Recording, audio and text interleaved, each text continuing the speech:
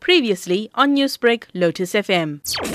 Land invasion presently in the city, it's all over in the suburbs. It's sad to say that it's becoming a bit too violent as well. The city is quite concerned about this. Presently, the mayor at Exco yesterday quite clearly stated it. We are looking at best ways to manage it. The municipality has to apply, I suppose, proactive measures to gather more information and also to deploy security before actually the invasion takes place. That's what we have to do because we have a court opinion on this. So we have to gather information and deploy the security before the actual invasion takes place. What we need to do presently with the large number of invasions that are taking place, we need to capacitate our LIU, the Land Invasion Unit, and we need to bring more personnel to respond on the ground and apply some preventative measures as well.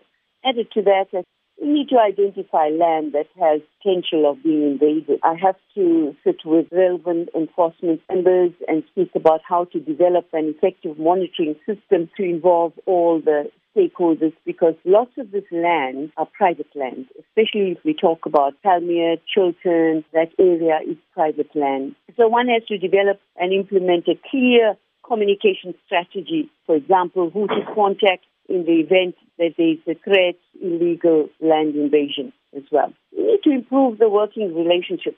It has to be improve the working relationship between the municipality security structures and also the South African Police Service. In K2 Crestway, it's increasing by Mary Type area from 23 attacks. It has now increased to maybe over 150. We cannot, without a court order, demolish any of the structures.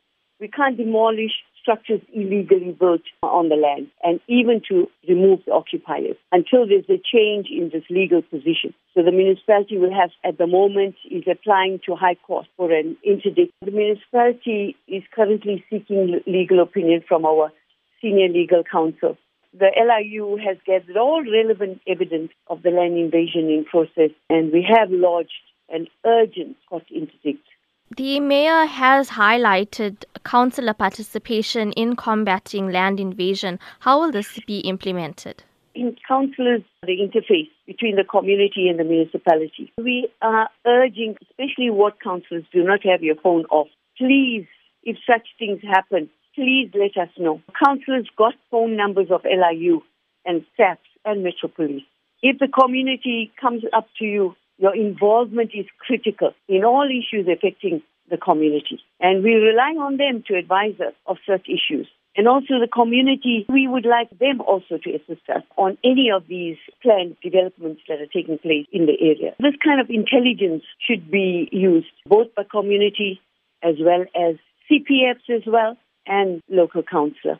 Furthermore, councillors should not get involved. We have heard of some councillors getting involved in inciting such, and we will not tolerate that.